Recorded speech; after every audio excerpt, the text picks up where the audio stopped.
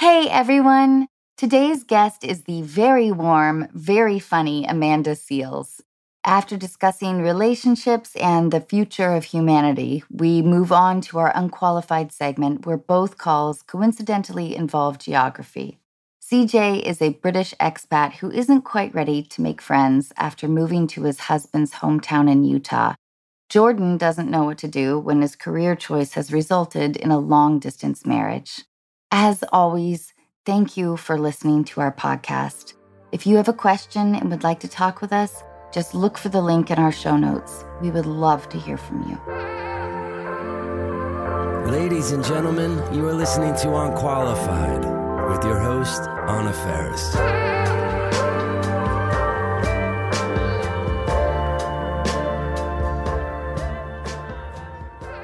So I heard you talking with Trevor Noah about edutainment. Yes. Yeah. Will you tell us a little bit about that idea? I mean, edutainment is actually a term that was coined during the Black Arts movement of the 70s. So it's kind of like the tail end of the civil rights movement. So it's like the late 60s, early 70s. And Amiri Baraka, his original name was Leroy Jones, but he changed his name to Amiri Baraka once he got very involved in the movement. And he wrote this very seminal play called The Dutchman. And he was really at the forefront of this idea that we needed to, as a Black community, like we really needed to reclaim our identities, and there needs to be education on, you know, not just civil rights, but on our culture, history, et cetera. And so he really was like very about creating work that wasn't just artistic for the sake of art, but that was artistic for the sake of knowledge. And so he called it edutainment. And I'm like blanking right now on the name of his theater company, but it was basically, it was a movement of the times. And so then you had like groups like the Last Poets, who were basically kind of like at the forefront of rap, according to many people. But ultimately, it's just this idea that it's creating entertainment that has educational value, which I think a lot of people only apply to like kids stuff. You know, because it's like Sesame Street is edutainment. I mean, that's what it is. But I feel like my stand-up and the work that I create as a comedian is, in my mind, it's like a TED Talk that makes you laugh. Oh, completely.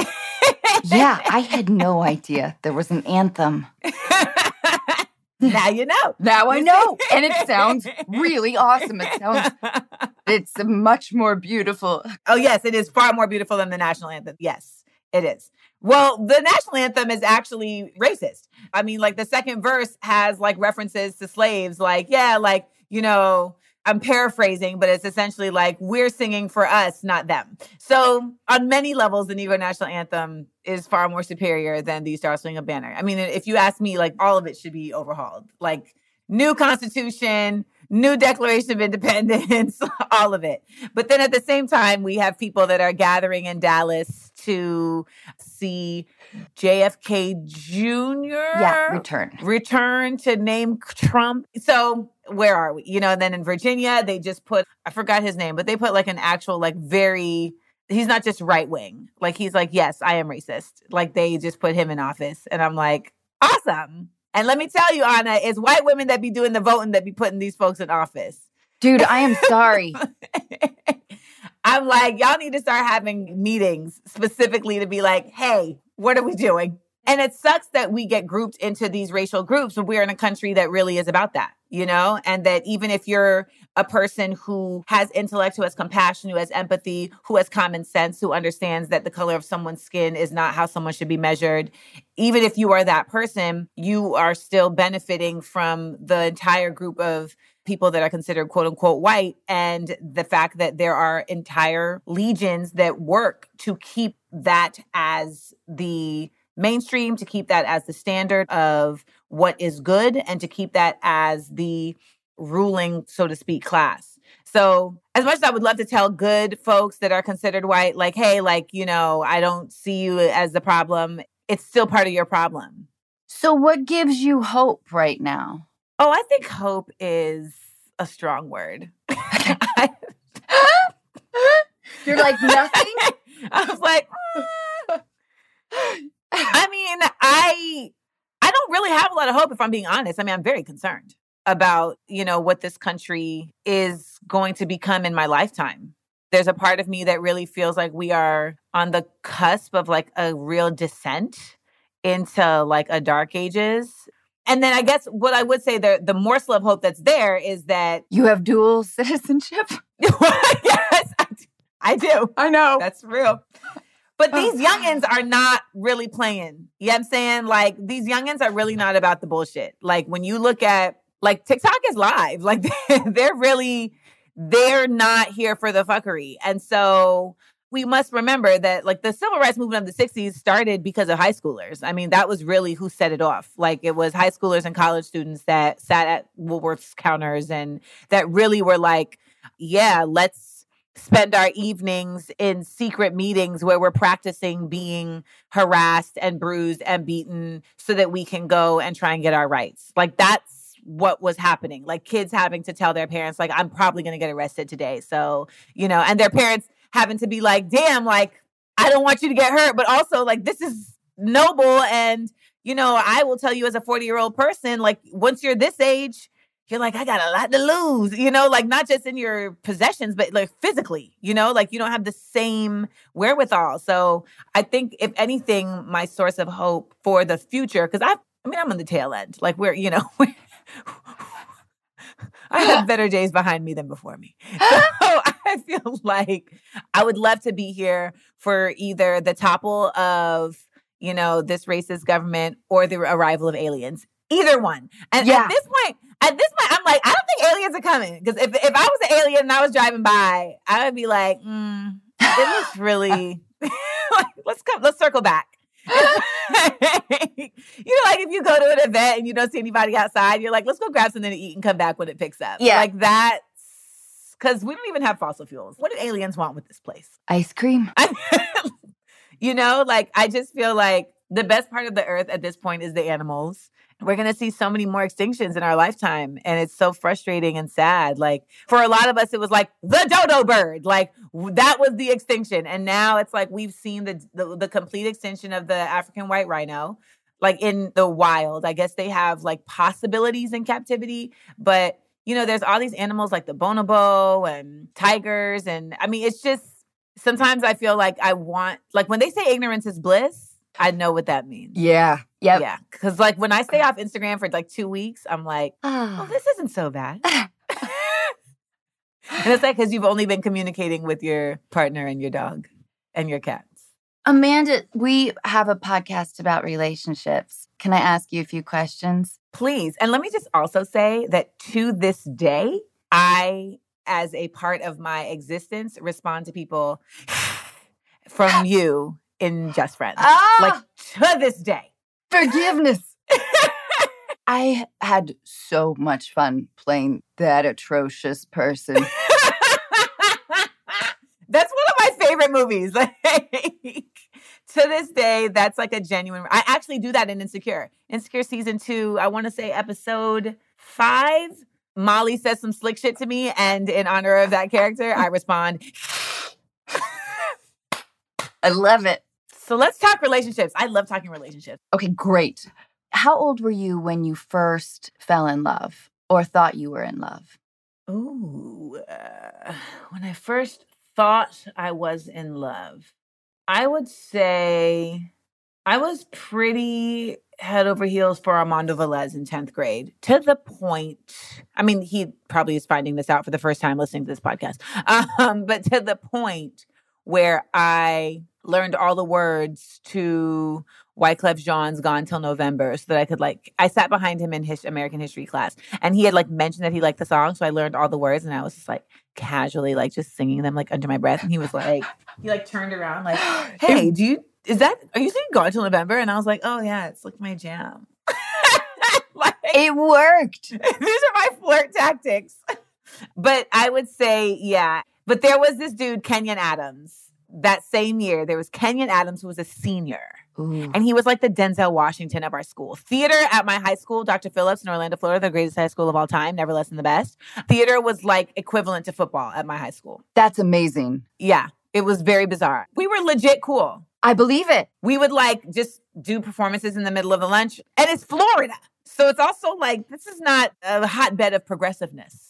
But yeah, like, and so my high school, like Joey Fatone went to my high school. Eddie Wong went to my high school. Wayne Brady went to my high school. But yeah, so like we've had a long journey. And in high school, when the drama club would meet, because Kenyon was the president. You like a man in power. But that has since changed.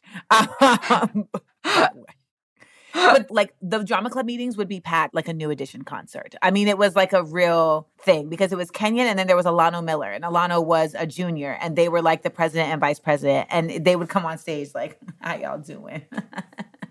I mean, and I just was like, I have notes. I still have notes writing to my friend Julia, like, I am in love with Kenyon. Like, he is the son. And I'm like, and then I got my first French kiss from Kenyon on prom night and immediately didn't like him anymore. Wait. This is amazing. So he asked you to prom? No, he did not. He went to prom with someone else. Oh.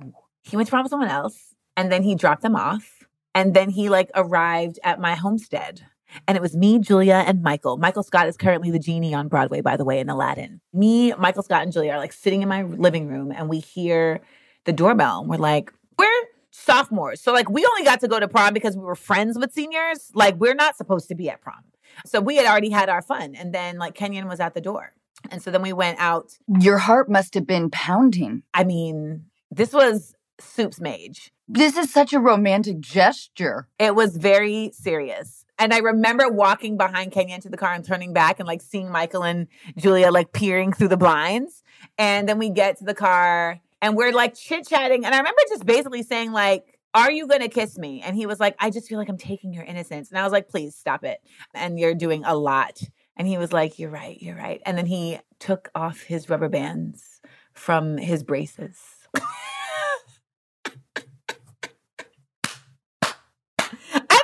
Before, but every time I tell it, it's even funnier. Oh my God. And I was given my first French kiss in my driveway. And it felt like a slug in your mouth suddenly or something. And then you were like, I don't love this. You know what? I genuinely... Or was it like goal accomplished? So therefore, I don't like him. I think that's maybe what it was because there was also a bet in play. Tara and Andrea in English class had bet me that I wouldn't get my FFK from Kenyon Adams. And I was like, I'm totally going to get my FFK from Kenyon Adams. And they were like, sure you will. We had a $5 bet on it. And I think that had just raised the stakes. But also, I think there was that other feeling when you're like, I've liked someone for so long. And then when they like you, you're like, why did it take you this long to like me? Like there's like a resentment that I think pops up. I think it's also the fear too, of like suddenly... It's real now. Yeah. Also, by the way, he was like going to college and all of a sudden he was like trying to like be in a relationship. And I was like, I'm 15. I'm like not ready to do all that. Like, I don't even know what that means. Genuinely. I don't know what that means. And I didn't have another kiss again until senior year. And it was Andre Small. Who was your first boyfriend? My first actual boyfriend was Marquise Price. And that was the end of my senior year. Okay. I was a late bloomer also. Me too. I was like flat-chested until 99. Okay. 2008, Dr. Teitelbaum. And even then it was like a peekaboo. Like it wasn't like I went home for the summer and came back like boom. Like it wasn't anything like that. But I remember Marquise had asked me to prom senior year. And like he was somebody who was just kind of like in the orbit of people I was hanging around with. But he was a football player and it just, it was almost like, that's like too much. You know what I'm saying? Like, I don't know if I can handle a football player. Like, and then he like asked me like in such a bashful way, like he had his friend ask me like while he was in view. And I was like, why are you asking me when you're right there? Like, why is Chris asking me when you're right there? So we went to prom and then after prom, he was like, I like you. And you're right. I think I genuinely was scared because I had no experience. And like my mom like never taught me about boys or anything like that. Was she strict in that way? She wasn't strict. She's from the Caribbean and it's just not like books showed up on a couch one day and that was my intro to sex. Right. And I remember going and laughing at her and being like, I've known about this for like years. And here you are coming with these books like in 10th grade.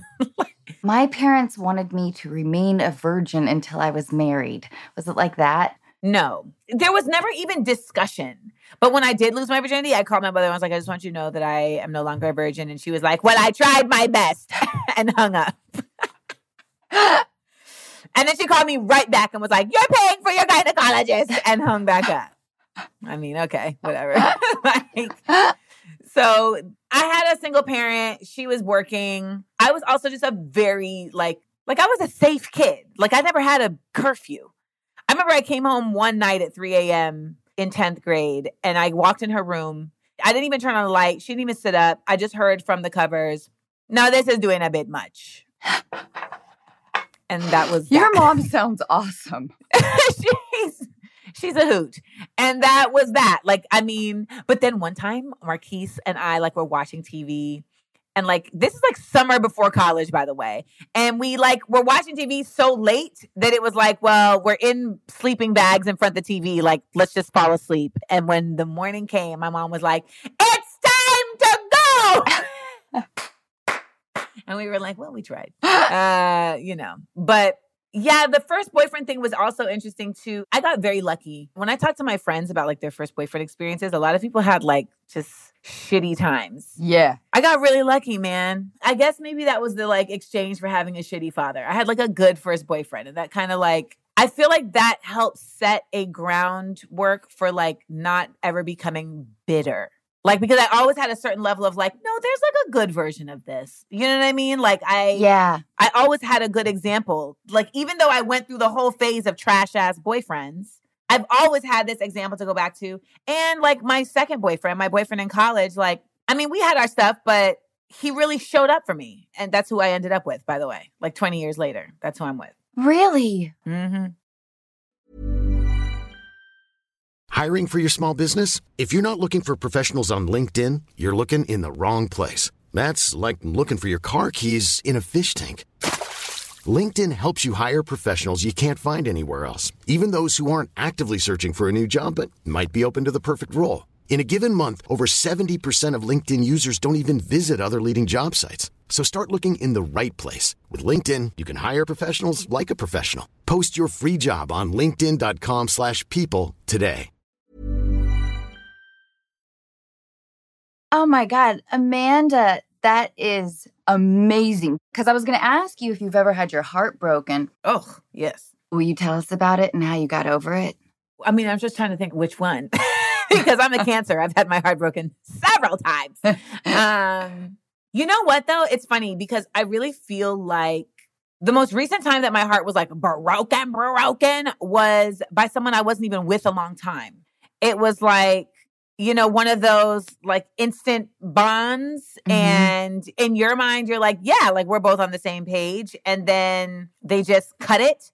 And I learned later that like what I was thinking was my heart being broken was really my abandonment issues being triggered severely. Yes, that makes sense. That's what was really happening, you know, because when you have abandonment issues and you're a codependent, you bond with someone like very quickly because if they show up for you in a way that no one else has, it feels like this is what I need. And so you like connect with them and it feels like love, but it's really a chemical response. Like I've read about it that it's like your brain reacts to certain things like by habit. So like when something shows up that looks like the thing it needs, like it'll react that way. And it's like, that's why they say you need to wait 3 months. You need to wait at least 3 months for someone to actually show you.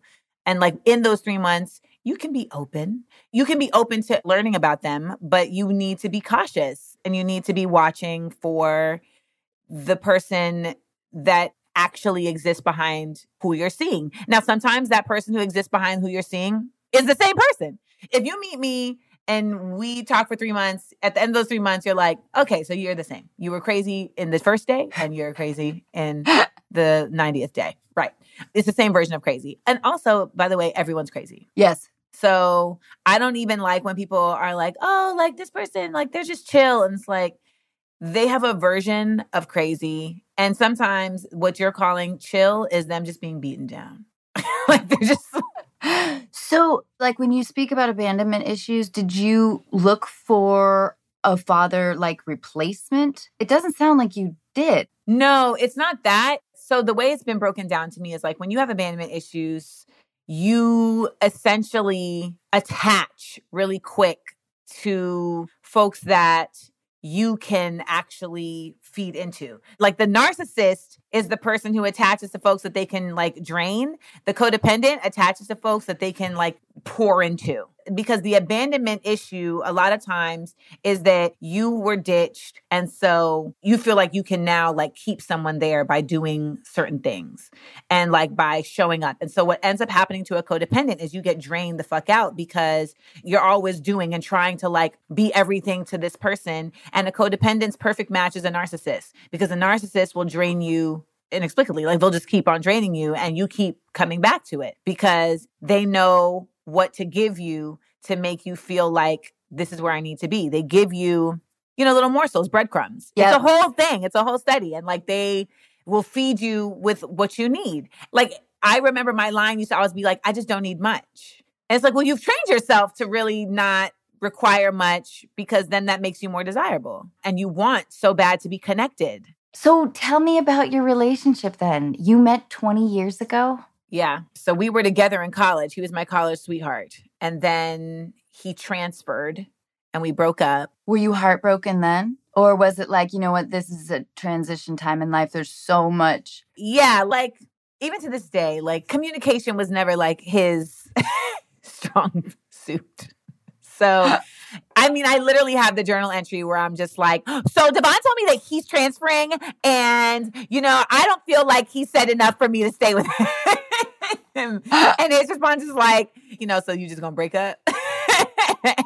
So I feel like at that time, it was like time to transition. And he wasn't happy, which is why he transferred. If someone's not happy with themselves, they're not gonna be happy with you. And like, that's just a bottom line. And you can't make someone happy.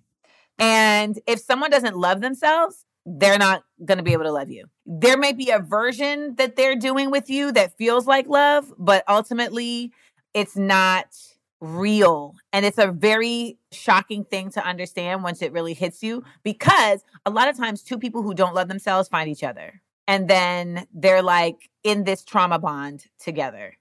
And then someone starts doing the work. And they start like seeing things about themselves and changing. And then that other person feels left out because they're like, well, now you're not toxic with me. So like, how is this going to work? Mm-hmm. And I've been in that situation before where you're with somebody and y'all have kind of like unspokenly decided to put up with the whackness that you're showing each other. And that just becomes like your trend.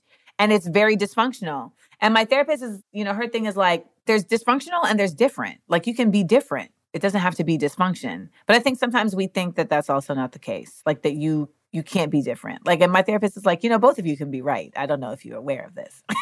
That is awesome. It's like, oh, tell me more. What do you mean?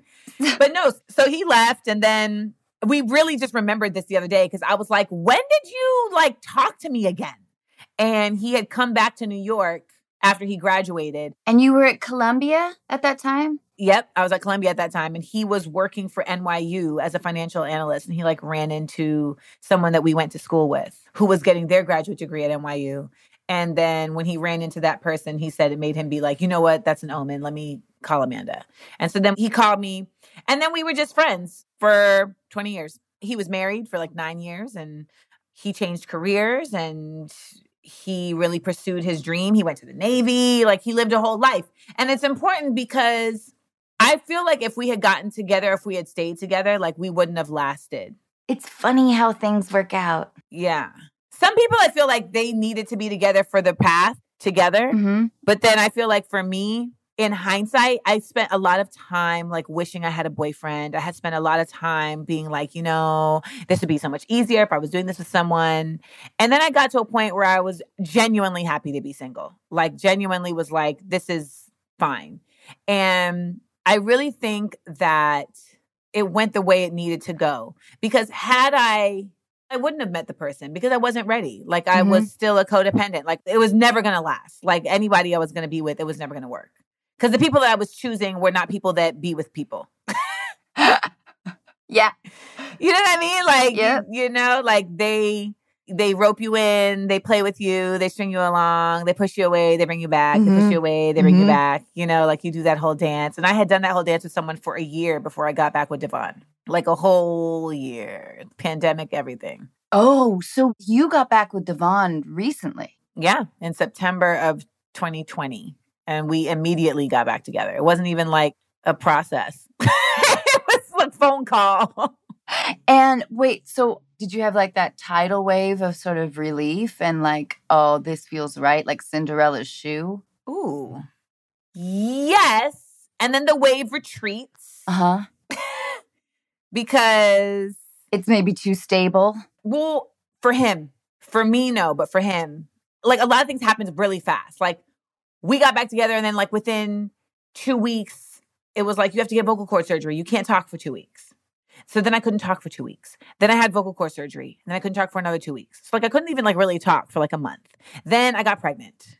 So then I was pregnant. Then I had a miscarriage. Like, I mean, it was just like, bop, bop, bop, bop, you know? And so I think for him, it was, and Devon is a slow burn. Okay. Devon is a slow burn. So I think for him, it was just like, even though it was like, I love Amanda, it was just like, these are like larger than life things happening.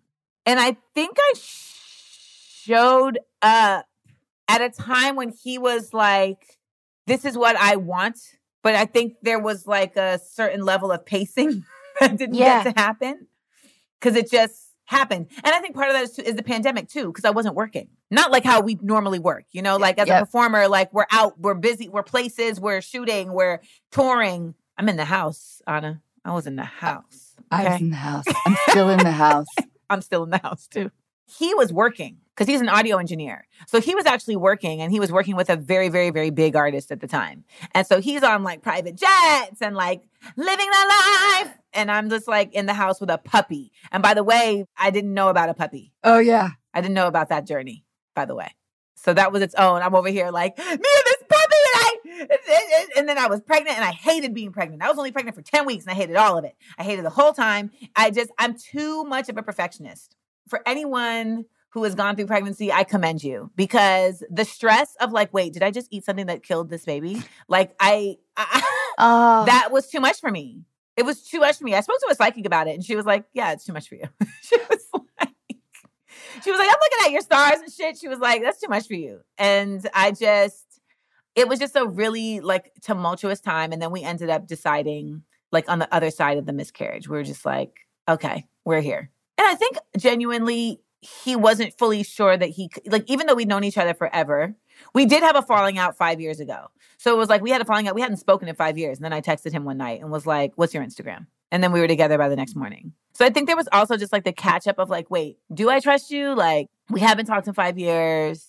And then I don't care what anybody says, no matter what your relationship is, you carry the baggage from your previous relationships. It is something you have to consciously work through to undo. As humans, like we blueprint, like things become part of our programming that we have to like unprogram. And if you're in a previous relationship, you know, it doesn't matter if it was 9 years or 3 months. If it hits you, it hits you. And it doesn't just go away because you're in a new relationship. And so sometimes things pop up and then they have to get dealt with. But we moved. I bought a house. Where did you move to? So we both lived, by the way, he was living 7 minutes from me for 3 years and I did not know. But we moved to Calabasas. I moved out of Los Angeles and I'm in the burbs. It's interesting that you knew each other at different periods in your life and you find each other again, get back together, move in. So he didn't move in with me right away. Okay. I mean, not like literally. You know what I'm saying? Yeah. Like all his stuff wasn't there, but yeah, some of his stuff was there. Like you're here, you know? Yeah. You're here more than you're not here. And then he moved in the Sunday after Thanksgiving. Like, I think that's when it was just like, and like now that like the baby wasn't like the thing, because I think that had also become like this, as it should, like it becomes this thing that's like before you both, like, what are we going to do about this? We have to get we together for this. And it's like, and I mean, you're thinking, well, we're 40 and 41. This should be like no problem. And he, you know, he has a daughter, like you just think, but it doesn't matter how old you are, I don't think. It's just people. And so once that was no longer the thing that was driving, and then it becomes like, do we want to live together? Like just for real without feeling like it's a part of the necessity? Because want and necessity, I feel like are such a big thing in relationships. And for the most part, I feel like it's strongest when people are doing things out of want, not out of need. Yeah, you're going to be amazing with our listeners. Should we talk to one? Yeah, let's go. Okay. You're so wise. Thank you. Ryan Reynolds here from Mint Mobile. With the price of just about everything going up during inflation, we thought we'd bring our prices down. So to help us, we brought in a reverse auctioneer, which is apparently a thing. Mint Mobile Unlimited Premium Wireless. How to get 30, 30, bit to get 30, bit to get 20, 20, 20, bit to get 20, 20, bit to get 15, 15, 15, 15, just $15 a month? Sold! Give it a try at mintmobile.com/switch. $45 up front for 3 months plus taxes and fees. Promo rate for new customers for limited time. Unlimited more than 40 gigabytes per month. Slows full terms at mintmobile.com. Quality sleep is essential. That's why the Sleep Number Smart Bed is designed for your ever-evolving sleep needs. Need a bed that's firmer or softer on either side? Helps you sleep at a comfortable temperature? Sleep Number Smart Beds let you individualize your comfort, so you sleep better together. J.D. Power ranks Sleep Number number 1 in customer satisfaction with mattresses purchased in-store. And now, save 40% on the Sleep Number Limited Edition Smart Bed for a limited time. For JD Power 2023 award information, visit jdpower.com/awards. Only at Sleep Number stores or sleepnumber.com.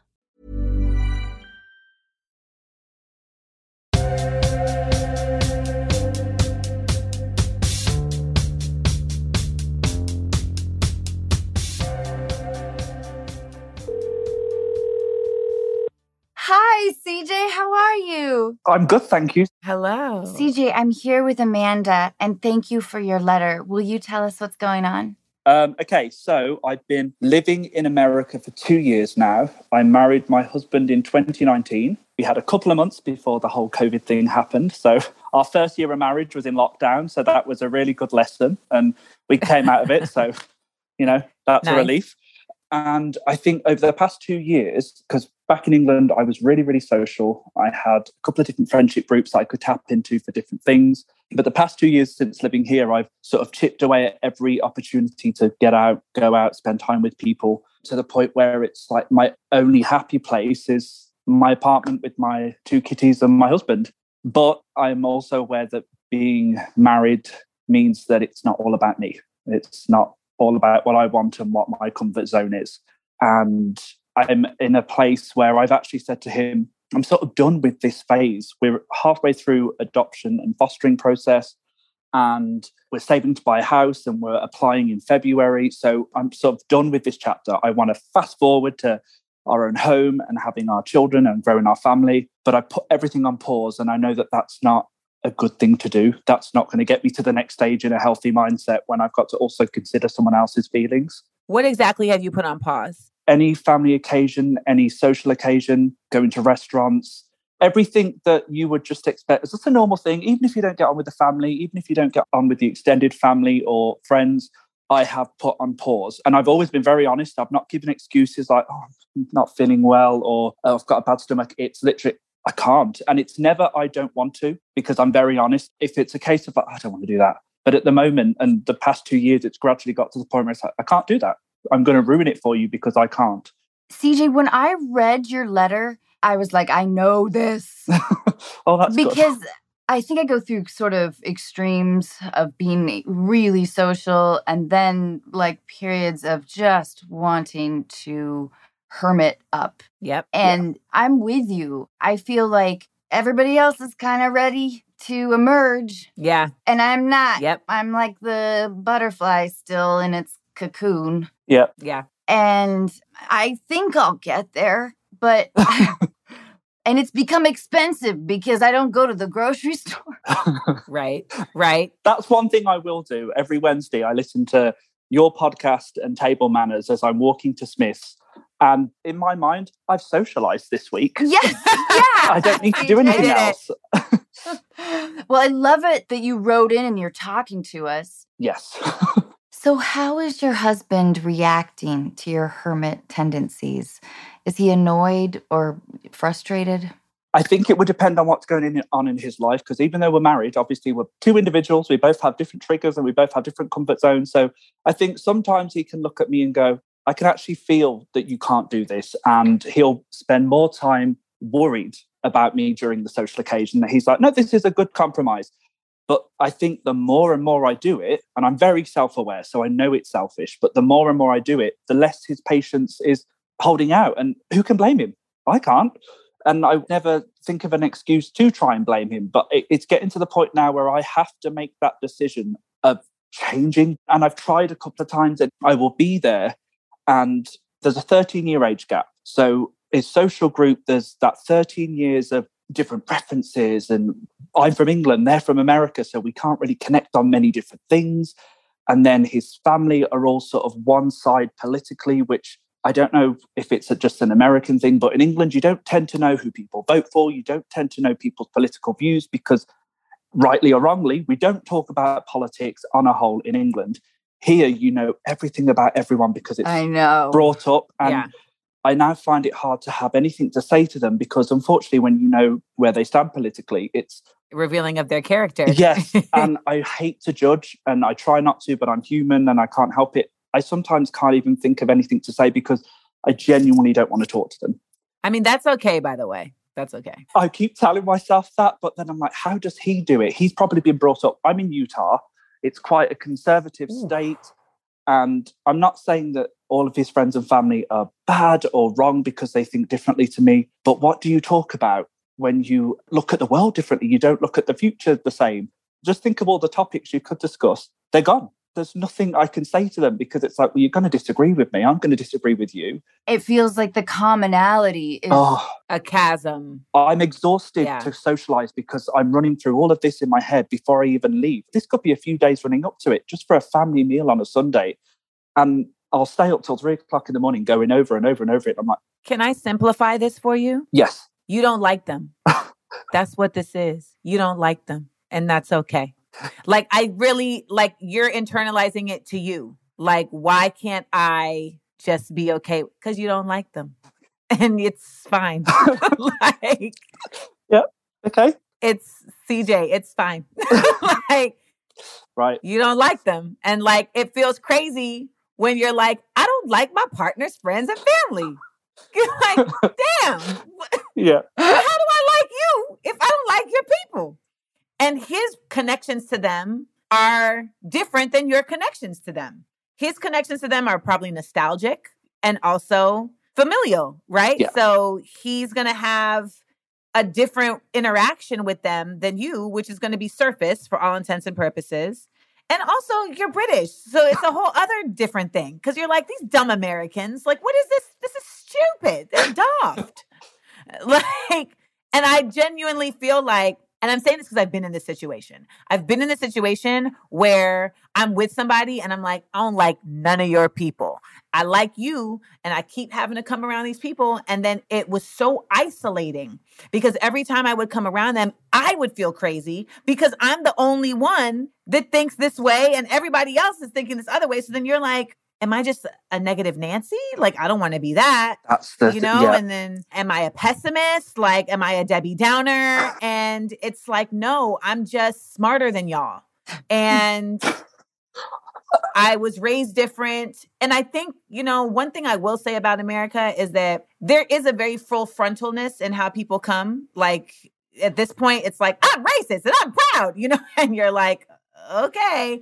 But it does allow you to also meet them at that. And culturally, it's different. Like, British people aren't like that. My mother went to nursing school in England. I've been around a lot of British people, and it just, you show up different in spaces. Like, CJ, pre-pandemic, in those few months before all of this happened, did you move immediately to Utah? Yeah, so we did I don't know if you've ever seen that show, 90 Day Fiancé. We didn't do that show, but we did the visa that it's focused around, the K1 visa. So we had a whole year and a bit of meetings and documentation and saving and 2 jobs. It was, coming to America was a lot of work. It was a goal. So by the time I got here, I was full of like, American dream. I'm going to do this. I'm going to do this. And then I lost 2 jobs because of the pandemic. Oh, God. And then I had to get another one. It was... We let you down. You went to Utah. I always want to put this out that I'm very lucky. My mom's taught me this as well. You can sit and whinge and get it out of your system, but I'm in a privileged position. I'm very lucky. So I know I'm moaning about my life at the moment, but pandemic-wise, in comparison to a lot of people, nothing happened to me, really. So the 3 months that I had before everything kicked off, it was just getting a job, losing it, getting a job, losing it. I didn't even think of friends and socializing. It was just, I need to make money because we got to support ourselves. Yeah. Yeah. I want children and I want a house. That's all I've been thinking about. And then when I got a job, nothing else really mattered. Where in England did you come from? What was your social scene like compared to Utah? I'm from a city called Birmingham. I don't know if you've heard of it. Mm-hmm. Very multicultural. The areas that I've been brought in, I was the minority, and it's the best lesson I've ever learned. With the struggles and the challenges that came with it, I wouldn't change it for the world now. If I went back to my 11-year-old self to 18, I'd be like, oh, run. But now I'm like, amazing. So that's probably why Utah's hard to digest. Well, there's no... It's just white people. I mean... it's very white, very straight. A particular brand. Yes, and I don't fit in. So how do you talk to people? And I found that the circles that I've been brought into, Brits are quite blunt and they don't mean to be rude, but we're straight to the point. And I find that it's quite passive aggressive and so many layers of politics. Yes, and that you can just feel the resentment coming off the people you're talking to. And I don't want to do that thing. I'm not fake, I'm real, because sometimes you have to be fake, but I can't. I don't know if it's because I'm 31 now and I'm exhausted with the game of socializing. I can't do the fake thing anymore. And I want to do it for my husband. No. Sorry. I think he has to, Amanda. He's going to end up resenting his husband. That's what's going to happen. Well, listen, I have a plan. Okay. I'm glad I poured a margarita. I do think, especially with the holidays coming up. Oh, God. Well, I know, I'm so sorry. I don't I'm want to think really about sorry it. about that. I know. Well, first of all, are you guys close to Salt Lake City or? Yeah. Okay. And how, geographically close are you with his family? I'd say 40 minutes. And I have to say this as a disclaimer. My mother-in-law, we are polar opposites in regards to how we view the world politically. But oh my gosh, the stars aligned. And I was so worried that I was like, I need to love her. And I genuinely, I'm not just saying it because I'm on this show. She's the anchor and I love her to bits. Oh, good. We know what we can't talk about. The rules were set and we verbally said, okay, we're not talking about politics. We've got a faith connection, which really does help us. And we love Call the Midwives. So that is a relationship that I can process and feel excited about. Just a side note, that was my mom's life. She was a midwife in London, and she would have to ride the bike and put on. Oh my gosh! So I love Call the Midwife as well. I knew your mom was rad. I'd have so many questions for you, Mom. But get her on. Right. CJ, I think this is great news, and it shows a lot about your character, that you found somebody that, even though you disagree with those things, that you have a genuine love and appreciation for her. And that just says a lot about you. Here are two ideas, and let me know what you think about them. One, I think taking your husband to dinner is a great first step. Does that idea give you anxiety? Restaurants due to other issues, yes. If I'm being honest, I won't go into it too much, but restaurants and that environment, 100% yes. But you make a good point. It's not about me. That would mean a ton to him. What I have done is, and I don't know when this goes out, I'll tell him not to listen, but I booked a concert for him for Christmas, and it's a social occasion. We're going to a venue, the whole thing, because I thought I'll try and meet him halfway. Restaurants, but I am trying. So I did book a concert for someone he likes around Christmas. So that's going to get us out the house. That's dope. But the restaurants, I won't lie to you, that's something that I can't do yet. Okay, you are amazingly self-aware. What about a hike and a picnic? Yep. So the past 2 years, hikes have been quite a funny debate between me and my husband. He's lived here his whole life, so he doesn't have that level of excitement to go on a hike every Sunday. So I love hiking, love walking, not saying I'm any good at it, but I do it until I pass out. Right. So we have had this debate on and off. And then because he doesn't enjoy it, it turns into a little bit of a row. Yeah, it's not a full-on argument, but it's like, fine then, F you. You do what you want to do. So this is something we were talking about the other day, because everything I've said to you, I've said to him. And I've said, I will try my best, because there's Christmas and Thanksgiving and all that. I said, I will try my best to at least go to one of them and show up and not be a dark cloud in the corner, like saying, don't fucking talk to me. Can you do a hike for me? And he's just not there yet. So he's, like I said, we're two different people. He's not physically in the space where a hike and a walk is going to be enjoyable to him. It's going to be more of a challenge. It's going to make him feel bad about himself. So, yeah. What about a road trip idea? Okay. Not necessarily to socialize with other people, but just to get away and maybe change the scenery. And road trips provide the opportunity for long conversations or listening to something and talking about it, just like a first step. Mm-hmm. Have you been to Idaho? Oh, yeah, I've been there. Yeah. Where else can we recommend? Colorado. Colorado is like God's country. It actually is a beautiful journey. I've driven through it. Like, we did go on a trip the other month. I don't know if any of you are Twilight fans, but it's been a dream of mine since I was 18. We went to Forks and La Push Beach. And oh my God. Wow. You know that's my country. It was just beautiful. I grew up in Washington State. Oh. Have you ever been there, Amanda? Yes, my aunt lived in Edmonds for quite some time. I'm from Edmonds. I don't know if you know that. Oh, I did not know that. Yeah. Yeah. So I went to Edmonds. You know, we did all the ferries and we picked blackberries. You know, I did my Seattle time. CJ, did you like that road trip? It was amazing for us as a couple because he planned it. You know, not everyone's going to want to go on a Twilight road trip. In all honesty, I do. To Forks. Yeah, to Forks. And it was just one of those trips that I was like, is this really happening? After the pandemic and all the crap everyone's been through, I was like, no way is this happening. So that was a really good little sort of check-in as a couple to go, oh, we can travel with each other and not want to kill each other. Because sometimes travel can be stressful. And it was just one of those trips that I couldn't have asked for a better result for the whole thing. It was amazing for us. Are you in a position where you can just take off one weekend? I'm not, because I moved from England where I got 6 weeks off a year standard to 11 days a year here. So that's the reason that my time off is so precious to me. Again, another selfish thing, my needs. There's not as much time to take off. When I do have it, it's like, I want it to go this way, because if it doesn't go this way, it's wasted. What do you do? So I'm in property management. So I go into an office sort of Monday to Friday. Okay, so potentially Friday afternoon. Yeah. I think it would show him that you're working on this and putting in effort. It would also be really romantic. Yeah. My other piece of advice, I would really cultivate your relationship with your mother-in-law. I would call her and I would tell her these things. You know what I mean? Like, not only because of the holidays, but once you start developing an intimate relationship with her, I would call her and I would say, hey, I want your advice. She'll be super flattered and it will bring you guys closer. So when you're there at Thanksgiving, you can just like hide out with her in the kitchen. Not have to talk to everybody else. And you have your ally.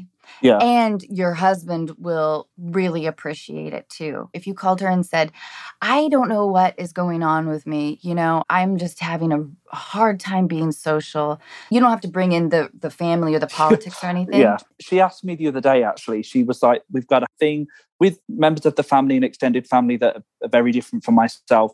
We would love you to come. And luckily, I am in a position with my mother-in-law where I can just go, I'm really grateful, but I can't. It's that weird thing of I want to, but I can't. And when I force myself, I've been there. And you know, when socially you can go, oh, it's a bit awkward, make things up to say. It's like my brain goes completely off. And it's embarrassing thing. I will literally stand there until the person walks away because I'm like, what do I say? Well, it's social anxiety. Yeah. It's social anxiety, and that's a real thing. I've never had this before. So it's such a strange thing to go, why can't I make something up? I think you're also going through the natural transition of culture shock. Oh, gosh, yeah. And what you're describing sounds like actual shock. You know, it's just being in a new space, and it does take time. I had a friend of mine who had moved to Paris, and she ended up meeting somebody, and they basically did what you all did, but the French version. Okay. And she had to learn a new language. You know, and she just described how like the first year, she said, was so incredibly difficult because she was so self-conscious all the time. And lonely, I bet. She was isolated, exactly, because she was like, I'm trying to learn the language and then I don't want to make mistakes. Yeah. And Paris is a city that like... Yes, it's not forgiving. But she got to the other side of it. And so that's why I was telling that story too, because she said ultimately she got to the other side when she just reached a point where she had built up her confidence again. and it just took time. And I think, when Anna is suggesting like creating stronger bonds with the people that you do have a connection with, like that does help in that process. Yeah. Because being by yourself around a bunch of people is the most craziest feeling. You're like, why am I lonely in a room of people? Yeah. Like, it feels like the universe is gaslighting you. And so I'm glad that you wrote the letter and that you're on the podcast also just so that we could tell you that you're like not alone in that feeling, that that's like a very common feeling. Totally. And you had like special circumstances too. Not only did you have culture shock initially, but then a pandemic. Yeah. You've like built up your hurdle. So we need to like slowly break it down. I thought that's because every Wednesday we have a Call the Midwife night and a takeout night with my mother-in-law and my husband. And in my mind, that's all I had to do until we have our children, until we have our home. That's all I have to do. But then there's another person that I need to consider. So completely right, both of you, that there's this massive wall now that I've never experienced before in my entire life. Oh, that's even more jarring. Yeah, because I used to love socializing every weekend, and I'd have movie night friends and night out friends and theme night friends where we cook a meal every night. And now, and I could have this. There has been opportunities for lovely people over the past 2 years that have wanted to be friends and flat out told me. And I've had to go, I can't lead you on, because I look at friendships as just like a relationship. I would be giving you excuses and ignoring texts. So I'm going to tell you now, because I respect you, I can't do everything you want to do. And lovely people that I could possibly connect with. And I had to throw it away. Have you ever heard of the Saturn returns? No. Are you into astrology at all? My mother-in-law adores it all. And she texts me all the time about where the moon is and where the planets are. And she gives me warnings. It's not something I believe in, but I'm open. Well, age-wise, you're in what's called your Saturn returns. Oh. And your Saturn returns is basically like this transition to a new phase of adulthood. And a lot of times what happens during the Saturn return is the people you were friends with, you're like, I don't really vibe with you all anymore. Like, it's a time of transition and upheaval, and it can be very incredibly disconcerting because it makes you feel like I don't know who I am. Like, it makes you feel like I've known the person I am this whole time, and now it seems like all of these things that I had like grounded myself in, that I just knew that I knew about myself, now I'm doubting. That makes sense. And so for women, it's typically like 28 to 30. And for men, I've heard it lasts like longer, like just in terms of like the resettling in. Okay. And I would suggest looking it up. Because I know for me, I was going through this. What you're going through, I was going through it. And then when someone told me about the Saturn return and I looked it up, it was like, I'm not crazy. It's that. It's the stars. Yep. Just you saying those words, I'm like, oh my gosh, it's the bloody planets. It could be something also for you to bond with your mother-in-law on too. Like, hey, and your partner is significantly older than you and has gone through transitions and life transitions that are new to you.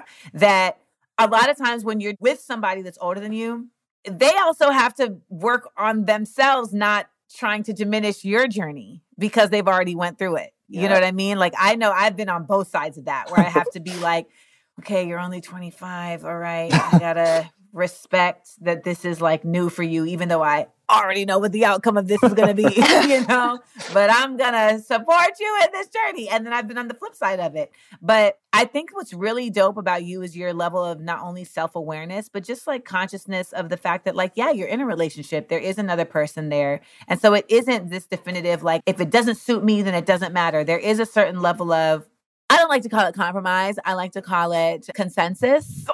Like, we all agree, that this is the best move. And I think I just want to just say, though, that it comes from both sides of the relationship, and I think both parties have to meet in the middle. There is a certain level of understanding that I hope that you're getting from your partner about the fact that, like, he's in his territory. Yeah. Like, he's like in a completely comfortable space. You're coming in, you're going to need some help. He's admitted that he couldn't have done this visa the other way around.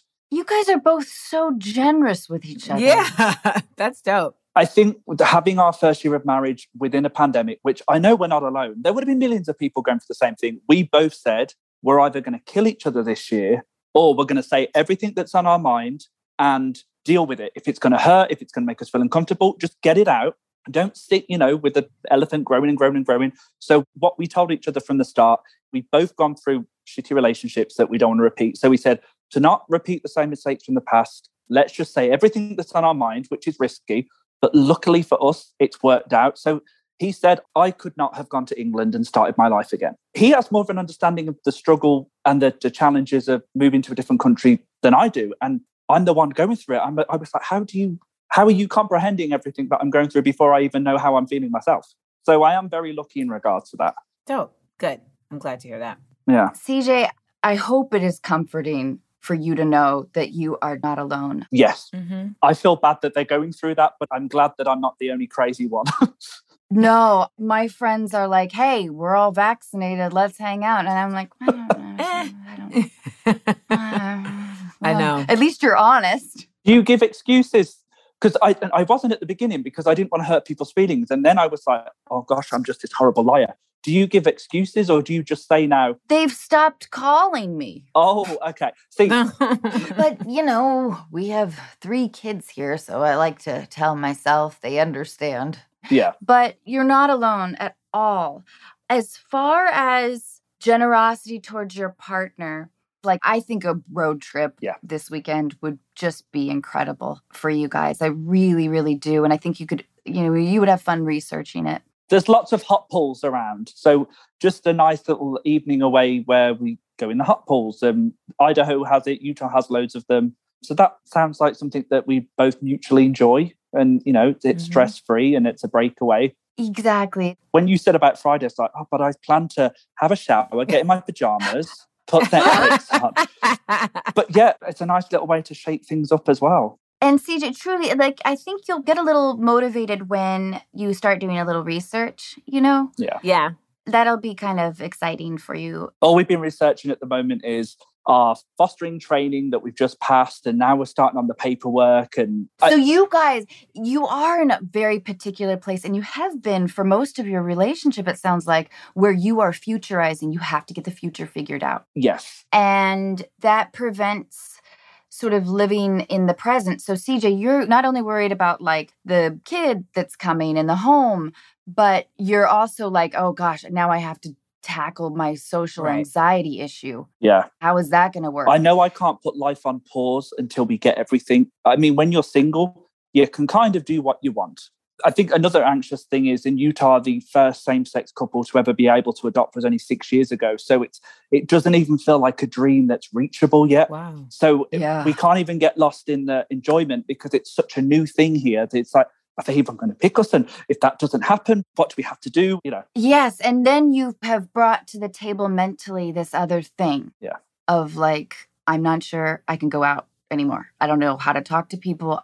So I think that you have to reframe this a little bit because it's just too much pressure for you to have. I mean, I wonder if you can sort of convince yourself that you're in the cocoon and you will emerge. It will happen. And you don't need to do it right away. I just don't want you to have the weight of all of these things. It's exhausting. So you're right. I'm really happy with my life. It's not a bad life, but I'm my own worst enemy. Everything else is fine, but it's my own head. So I think just small steps. And I do think it would be really interesting for you to get closer, even closer to your mother-in-law. Yeah. And just have a long phone conversation with her. If I asked her about planets and Saturn and all sorts, she would be able to talk to me for hours. I probably wouldn't understand it all, but she loves it all. And I would tell her what you told us. I feel like this social hurdle, and I don't know if it's fair to your son. And what, she'll love that. I will say there's a certain part of it that is going to be you also taking ownership of I am the only British guy here. And that not being a source of isolation, but of it makes me special. Yes. I like that approach because there's a lot of room to grow, Amanda.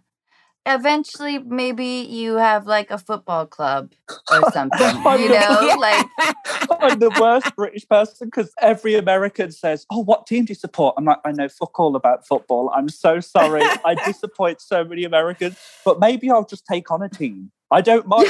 Taking No. on a team, just go, yeah. Manchester United. Yeah, Let's have a Bend It Like Beckham night, and everyone watches the movie. Oh my gosh, love that film.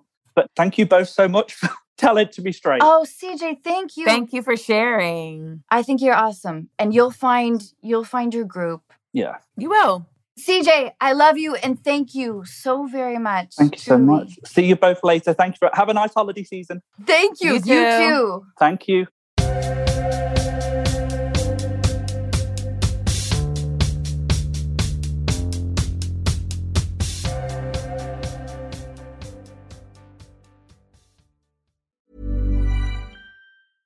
Imagine the softest sheets you've ever felt. Now imagine them getting even softer over time. That's what you'll feel with Boll & Branch's organic cotton sheets. In a recent customer survey, 96% replied that Boll & Branch sheets get softer with every wash. Start getting your best night's sleep in these sheets that get softer and softer for years to come. Try their sheets with a 30-night guarantee. Plus, get 15% off your first order at bollandbranch.com. Code BUTTERY. Exclusions apply. See site for details. Hey, it's Paige DeSorbo from Giggly Squad. High quality fashion without the price tag. Say hello to Quince. I'm snagging high-end essentials like cozy cashmere sweaters, sleek leather jackets, fine jewelry, and so much more. With Quince being 50 to 80% less than similar brands. And they partner with factories that prioritize safe, ethical, and responsible manufacturing. I love that. Luxury quality within reach. Go to quince.com/style to get free shipping and 365-day returns on your next order. Quince.com/style.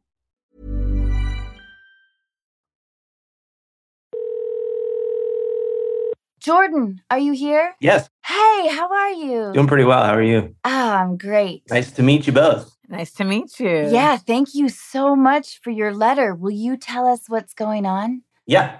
So I have been married for about 6 years, but we're kind of like locked on different coasts right now. I'm from Pennsylvania. I'm from Philly, and we met there. We kind of like jumped in pretty quickly, I'll be honest, but still into it, fully committed, all of that. It's just that I'm in LA. I'm pursuing acting and comedy. You know, who would do such a thing? Yeah. Yeah. Why? But so back home, there just like wasn't a lot of opportunity. I would drive to New York sometimes, but still that in itself was like 6 hours of driving a day. So not really worth it, and did what I could out there, but came out here. And the other piece is she owns like a successful business and a house, which she's had since before we even met. So when I'm back east, like we get the benefit of being together and it's great, except I'm feeling like career-wise, like there's nothing for me here. And I get this like weird, I went home for a year, during the pandemic, which was great. We got to spend a lot of time together. But after the end of that year, I was just kind of like, okay, I need to move forward, do something. And so I came back out here, and she's kind of like, okay, what would be a next step for me if I were to leave this business? I would need something to move to. And so I'm like, all right, something needs to hit for me, which is like, can't expect that to happen. So it's just kind of like unrealistic and crazy. And maybe you can solve my life. Oh, man. So your wife already has the establishment of like home and business on the East Coast. You're pursuing your dreams in Los Angeles, and you have no idea when you guys can actually live together while making money. Yeah, it doesn't seem like at this point everything can come together. I guess I wanted to ask a little bit about your sense of loneliness and her sense of loneliness and how much this weighs on your relationship.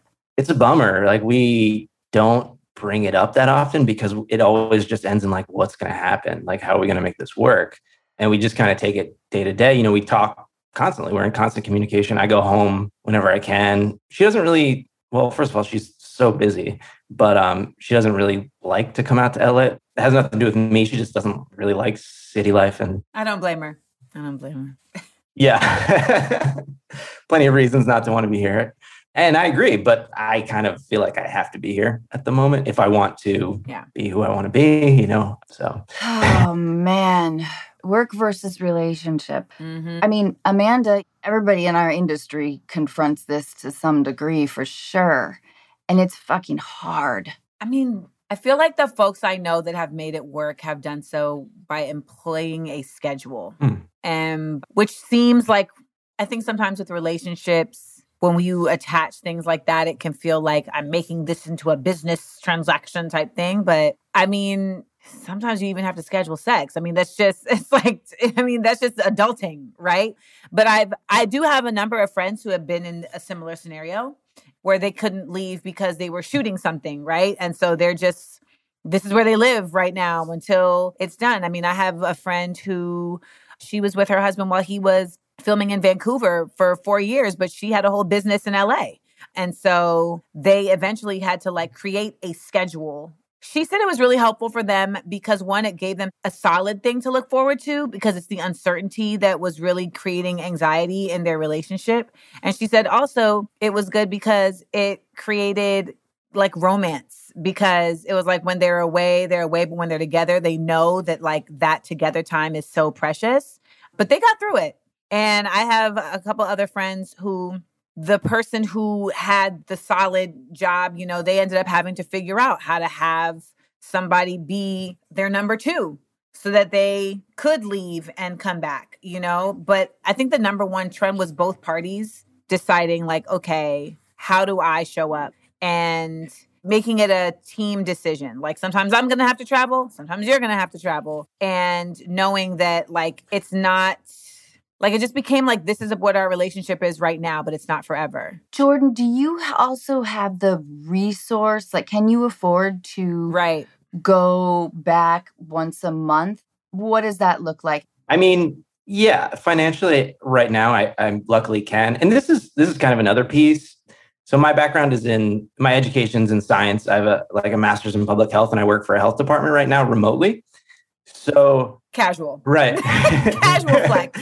Sorry. Okay. But so part of me is like, am I kind of an asshole for not just like staying home and working, especially during this time when I can work remotely? But that's not what I want to do. Like, I don't want to be there for a long time. I don't like that world very much. So yeah, it's kind of ends up being like Anna, you were asking, I go home for like a month at a time, or like I'll go home for 2 months at the end of the year, which is kind of like shooting myself in both feet, you know, career-wise sometimes out here. This is a big hurdle. I mean, I had 2 essentially like long distance marriages before I got married to Michael. So this problem hits home with me. Like, when are we actually going to be together? When will we wake up together with consistency, you know? Right. It sounds like you both really love each other and really want to be married to each other, right, Jordan? Of course, yeah. So I think that the short-term solution is kind of what you guys are doing. I don't know if you should go back for a month at a time. I think it should be every month for like a week or a long weekend.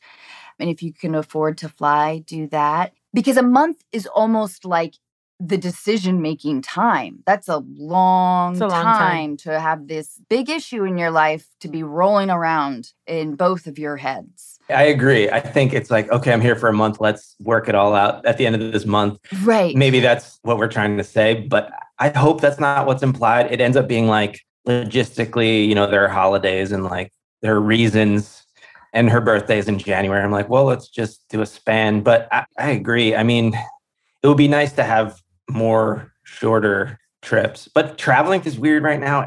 There's just so complicated. Yeah. Is she in a position where you guys could meet in the middle? Oh, I don't know, Chicago? Maybe. That we've never thought about that.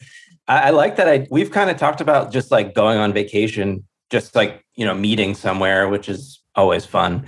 So she owns a clothing store, and December and the holiday times are like extremely busy for her. So I just have to go and like be supportive and kind of hang out at home during that time. So, I mean, that's a good idea though. I like that idea. Let's go to Chicago. Well, or like New Orleans, or I was thinking New Orleans too. Yes. I was thinking New Orleans. She'll hear this, so we'll see what she Nashville's thinks. a nice town. I love it that you guys are both supportive of each other in this way. Yeah. Because it's rare. Right now, you're right. It isn't conducive to a typical marriage. And it sounds like that's the good news. It sounds like you guys are just dealing with this as best you can. Yeah, I mean, I'm really grateful for how supportive, like, imagine being like, I'm going to move to LA after 3 years of marriage and just being like, I really need to do this. And she's like, all right, as long as we're committed and all that stuff, like, I want you to be able to do what you want and need to do. That's beautiful. And here's my perspective, kind of like most marriages fail, right? So let's like try to not follow this script that everybody else is doing. Let's like do what we have to do so that we give it our actual best shot and has the most chance of success, I think. Because like that old way doesn't always work. Like, honestly, I mean, like, I'll hear you say little things where you're like, it's not like I'm just going to get a job just like that. But like, that's how it works. Like, that's literally how it happens. Like, you just like land something and it's like, oh shit, I have a job now. In the same way that like, you're like, oh shit, I don't have a job now. But in listening to you, I just really feel like you guys have such a solidity about your marriage, and you're in a business that has the exact opposite. And so it's like, pour into that, instead of trying to necessarily solve a problem that isn't, it's not really a problem right now. It's the circumstance. I think it becomes a problem when it's like, this is tearing us apart. I don't feel like I'm really married to you. I don't feel connected to you. I don't get that. Maybe that's the case, but that doesn't feel like what's happening. It feels like you are just a considerate person and you're like, this is how it's supposed to be set up. But I think you just said something really profound when you said, we realize that a lot of marriages fail. So like, let's not like follow everyone else's blueprint. And this sounds like this is you guys' blueprint, and your blueprint is let's support each other. And let's get creative in how we show up for each other in our relationship, the way that we were creative in showing up for each other in our careers. Yeah. Jordan, I think that, when we talk to people who serve in the armed forces, they are very much used to the deployment idea that is a lifestyle that they've chosen. And I wonder if you could tell your wife, like, if you guys focused on the once a month idea, hopefully if she can take a little time, a weekend in a different city would just be great for you both, I think, because returning to like the home that you were living in all during quarantine, I'm sure for you is a little bit like, and so like being able to pepper in your visits in new places. You guys are both essentially running your own small business, with you pursuing your dreams and her having to run her successful store. So I wonder if it would provide some comfort if you said, all right, in 2 years, we're going to really evaluate this. Or maybe it's a year. Yeah. But, you're right. In your letter, like, your first sentence is, my wife and I have a seemingly unsolvable problem. Because it is incredibly difficult. And it's really hard to even have in-depth conversations after a while. It's like, how was your day? Good. I'm tired. How was yours? Okay, I love you. I'll call you in the morning. Yeah. I think it's important to, when you can, try to make sure that it doesn't have to be every time you talk, but it is important to keep kind of the fruitful conversation alive. But it sounds like you guys kind of do. Yeah. I mean, when we can. Right now, it feels like we're both extremely busy, so it's been a little bit harder. But yeah, I would say like once or twice a week, we just like get into it and like talk like, old friends again. But most of it's like, how's your day? How's your day? Yeah, I know, especially when you're tired, and it's easy to fall into that a little bit. So just be aware of it. When's the next time you're going to see her? I'm just going to take a chunk of time to go home for the holidays and her birthday and stuff. Good. I really think it will be comforting to have short-term goals, kind of get it in your head when you will see each other. And I really think you need to be proactive with that. Mm-hmm. And if you can, table the grand plan for now. Yep. It's too much pressure. It is it's very daunting to bring up. Totally. Yeah. I mean, it sounds like you guys have both independently acknowledged it, but maybe have a little bit more of a discussion about it. Like, let's think of this as it's not going to be like this forever, and we will get into it next year. Because who knows, Jordan, like Amanda said, you could get an awesome job on a TV show or something, and then that's going to be a whole thing. Mm-hmm. It is a life of like continual unemployment and then like these short, intense bursts of work. I had to, I think, prioritize, especially in my 20s and in my 30s, But I had to prioritize my career over a relationship because that's what this demands. Yeah. I really just feel like if you guys are supporting each other, that's such a rare find that it's like almost like don't even stress. Thank you. Yeah. Jordan, I hope this has alleviated some of the pressure. And I think it's really impressive you guys are letting each other have the time you need. I appreciate you saying that. I appreciate your advice. Jordan, thank you so much. Thank you so much. This has been really fun. And please give my best to your wife. I will. Have a wonderful rest of your day. You too. Thank you so much. Take care. Bye-bye. Amanda, you gave such great advice. Before you go, can you tell us about Insecure? You can follow me on Instagram and you can check out Smart, Funny, and Black, which is my brand. It's also a live and virtual Black pop culture game show. And you can check out our Patreon and my podcast, Small Doses, where we have conversations with folks about all sorts of things. It's really self-help from the hip. And we talk about a lot of creative conversations around what it means to be a creative. And I'm really excited to announce our artist series that we have coming up, which will feature artists like Justina Blakeney of Jungalow, as well as Amy Sherrill, who is Michelle Obama's portrait artist. So we're being joined by like a bunch of dope artists that are telling us just their story on how they went from, I think I want to paint, to like, oh yeah, I make a living out of this career. It was really neat to get to talk to them and just hear the difference in like the work that we all do, which is on camera and on screen and that type of art, you know? So thank you all for having me. Thank you so much for doing this. I just love you. Mwah, love you too.